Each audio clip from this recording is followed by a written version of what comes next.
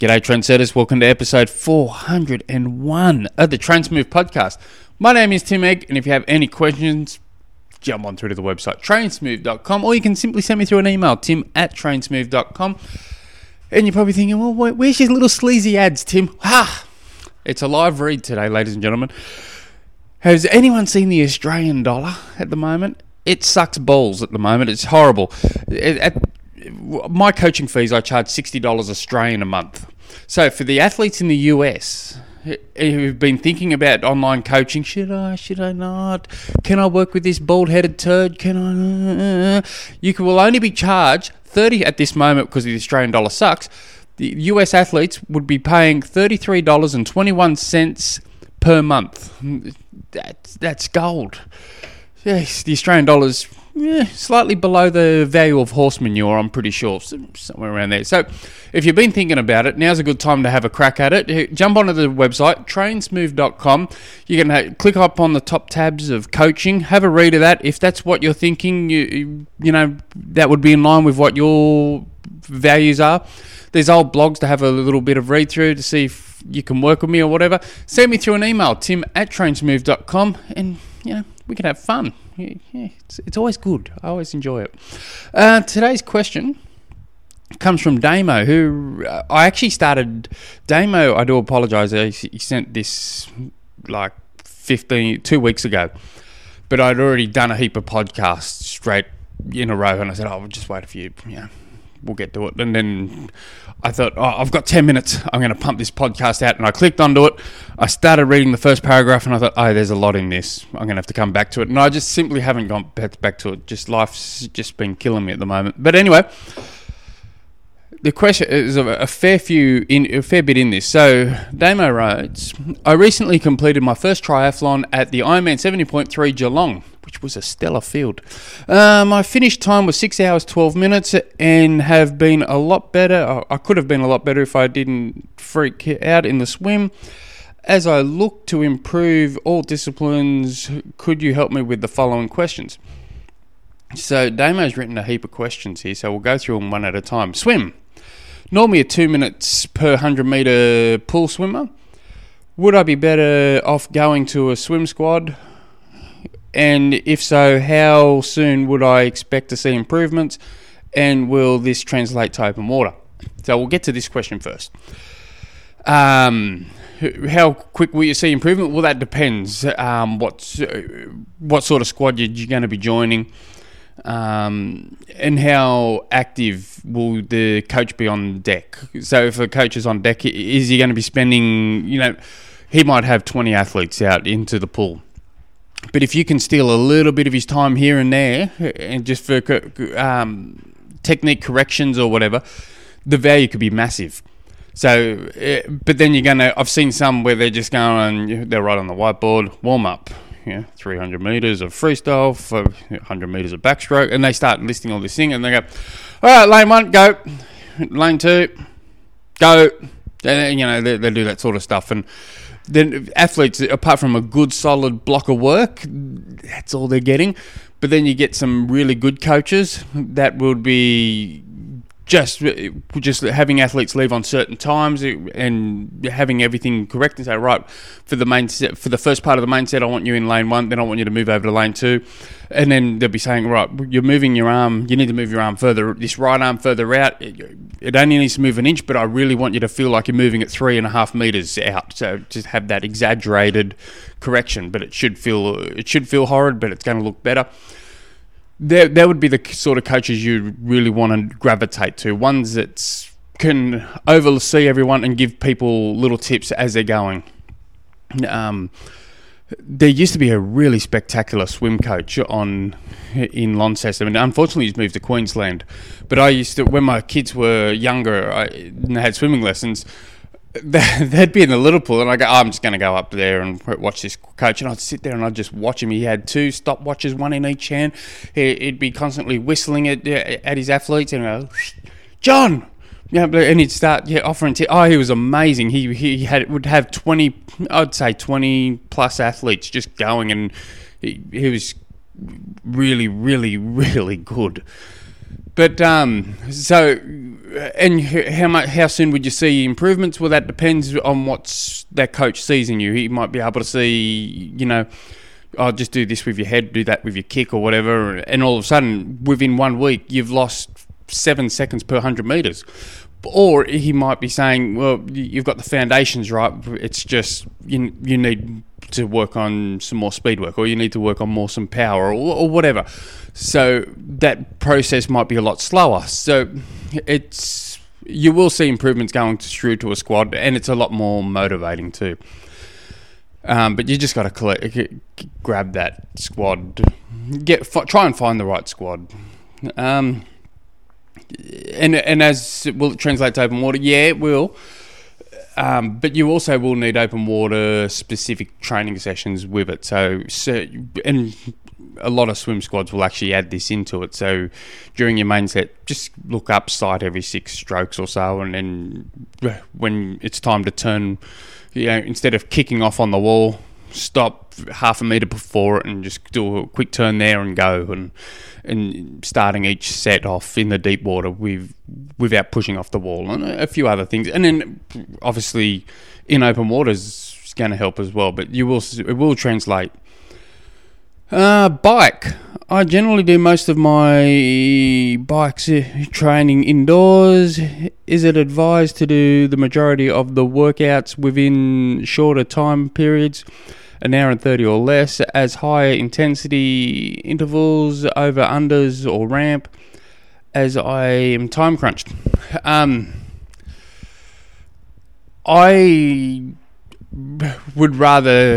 think any rides under 90 minutes, if you can get your headspace into it, you're much better off doing it indoors under 90 minutes. You're going to have a bigger bang for your bucks. Generally, you're not going to stop spinning your pedals around, because there's no, haven't got that downhill motion. You're not being interfered with headwinds, tailwinds, lights, cars. You're not, be riding along the road and you go, geez, that's Jono. Start riding with Jono, and all of a sudden you're behind him because he, you say, oh, I'm not feeling well today, Jono, I'm just going to hop in behind you, mate, and just cruise on in. So under 90 minutes, yes. As for intensities, I can't answer that because I don't know the way you were talking about structuring your training week. Some sessions needs to be more aerobic based. Some sessions need to be more higher intensity. Some needs to be more threshold. Some need to be around threshold but with a lower cadence, so you can try and get stronger on the bike. It's hard for me to say, because I do it, and I have athletes that I give to all the time, where we say to them that this ride's just easy, or this one's just moderate, and it's only going for an hour. So, and obviously they're going to be most likely doing that indoors. So it's in intensity, adding some intensity on those particular sessions wouldn't help that athlete whatsoever. In fact, it may even harm what we're trying to achieve on that particular session or week. But it goes back to reverse engineering what you're trying to achieve. So you grab your goal race. Let's say you may have this listed. I'm not sure, but let's just say you're doing 70.3 in October. Well, what's your goal for that race? And then you look at your available training hours on average, and then you just slowly work back. And is this what you can achieve in training? Will that translate to what you want to do on race day? So if you go, I'm going to qualify for the World Championships, but you've only got 6 hours available training hours, you'd want to be very, very talented athlete to be able to pull that off. But if you go, I've got 17 hours training available a week, and my goal is the 70.3 World Championships, right, well then what do you have to do to achieve that? Your available training hours seem roughly around okay. more. If you can get to 20, that'd be nicer. But you just slowly work your way back and go, right, this needs to be more race specific. And then I need to. This course, it's going to be rolling, so I'm going to have to find some more power and recover at race watts. So I'm going to have to pencil that. Start adding that from 4 months out, adding some real power sessions and then recovering at race watts and then backing it off some more and then going again.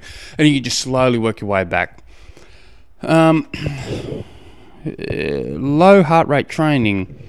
Could you explain the difference between MAF training, heart rate training based on max heart rate, and heart rate training based on a lactic threshold? My Garmin has switched my running heart rate zones to lactic threshold, which I assume would be more accurate than the other two, given that is based on accurate running data as opposed to the ability to 180 minus the age number. Both metabolically, we'll be looking to put in a solid couple of months of low heart rate before embarking on the next chapter, either going back to marathon or ultra and full Ironman. Or Ironman. So, yeah, you got 3 different systems there. But obviously, MAF is 180 minus your age. It's more of a concept, not concept. It's more of its own separate method. It's around the zone 2-ish of your lactic threshold. It'd be give or take a little bit. It's a good method. I coach less with that these days than I used to. But some athletes you look at and you go, you need to spend a good 2, 3, maybe more months just purely training at MAF. So it's good. You're right. The Garmin lactic threshold, it's collecting the data that's coming through, and it's auto calculating it and giving you a set number, which you may as well work off that. Going off max heart rate, creating your zones off max heart rate, I generally do that for athletes myself, but it's not working off a particular number. I'll get an athlete to do a max heart rate test, and then I'll go back and look at past training sessions, past races, and then I'll actually form my own zones for that particular athlete. It's a pain when fitness becomes better and I've got to redo it and reschedule it all and set it all out and do a little bit more homework. But that's what I do. There is no actual particular mathematical numbers. The way I do it, it's more going off the data I'm seeing, and that's how I do. That's how I do it generally. So if you're going to go back to marathons, ultra marathons, you can spend some time doing MAF training, do a MAF test. If you're looking at that distance, I like a 10-kilometer MAF test. It just tells a better story. And then you train for 4 weeks, go do that exact same test, try and replicate those exact same on the exact same course and everything. And if you're seeing improvements, you can keep going at it, do another 4 weeks, do it again, another test. If the moment you stop seeing results, then it's time to change. You can also add speed work.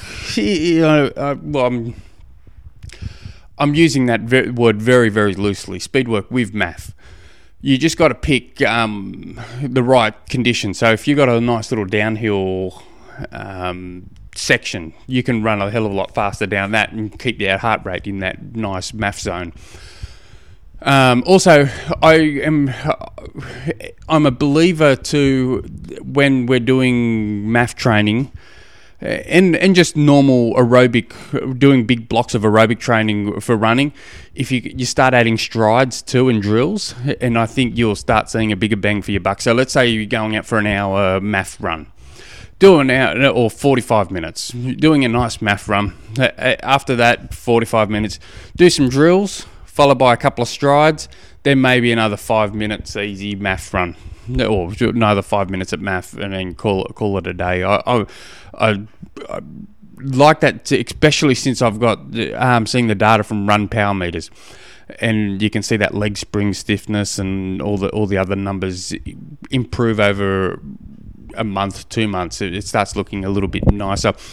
I will say this though, I've been, since coming back from my injury, I've been obviously running to a Run Stride Power Meter, and a lot of my a lot of the runs I've been doing is right on that border of zone 1, zone 2, like right bed bang, right on that border, and I've just been clocking the miles, and then one session per week I've been adding intensity. And recently I've just been adding intensity on one session, a track session, followed by 4 or 5 days later I've been adding more race intense style intensity on the long run. And that's pretty well it. The rest have been moderate, right on that zone 1, zone 2 number. And I've been looking at my heart rate going down, down, down, and to the point where I would imagine, I haven't done any tests, but I would imagine if I go out and do a math test, my 10-kilometre math test that I've done in the past, I would be shocked if I didn't get a PB on it. It's gone. I did that 70.3 race going back a month ago, and my run fitness is non-existent, and I was surprised to see that I was able to hold a heart rate of 150 the whole time. It was that surprised me. I would have guessed it would have been a lot higher. But anyway, enough about me. So the next question: sweat and salt rate.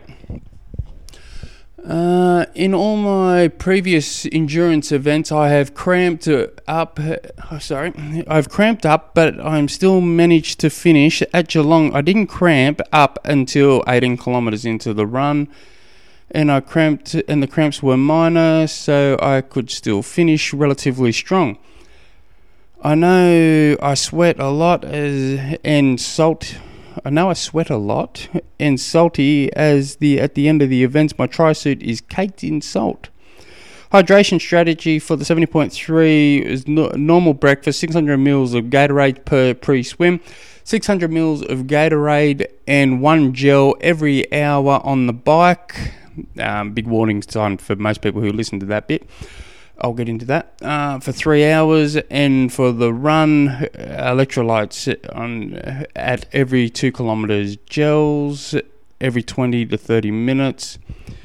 Coincidental, this is probably the only endurance event longer than 2 hours I haven't cramped up in. So, for the people that go, race strategy, he's drinking 600 mils of Gatorade and one gel every hour. Most people, and if it's working for you, you should keep that. But most people, if you have Gatorade or a sports drink and you grab your sports gel and you have a gel at the same time, that's going to muck up your stuff real quick. A lot of athletes get massive gut GI stress. All of a sudden they feel like they're going to poo through the eye of a needle. They're getting all these massive cramps in their belly, and I'm more water and or more drink. So just if you're going to do that, don't wait till race day to test that one out. A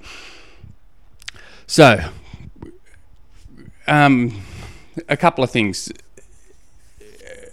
I've always been led to believe, and there's science to prove this. There's science that goes against this. So it could be all a placebo effect. But this is what I do: 2 days out, I start salt loading. It's similar to carbo loading. I start taking one salt stick tablet of a morning, one of an afternoon, and then one before bed. I do that for the 2 days leading into it. That morning I wake up for race day, I'll have another one. If I know it's going to be hot, I'll have a couple more throughout the days.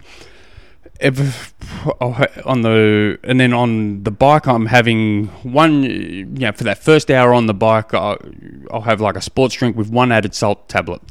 After that first hour, I throw the sports drinks away for the rest of the race, and I'll just only drink water, but I'll have a gel every 20 to 30 minutes, and I'll have a salt tablet every 20 to 30 minutes.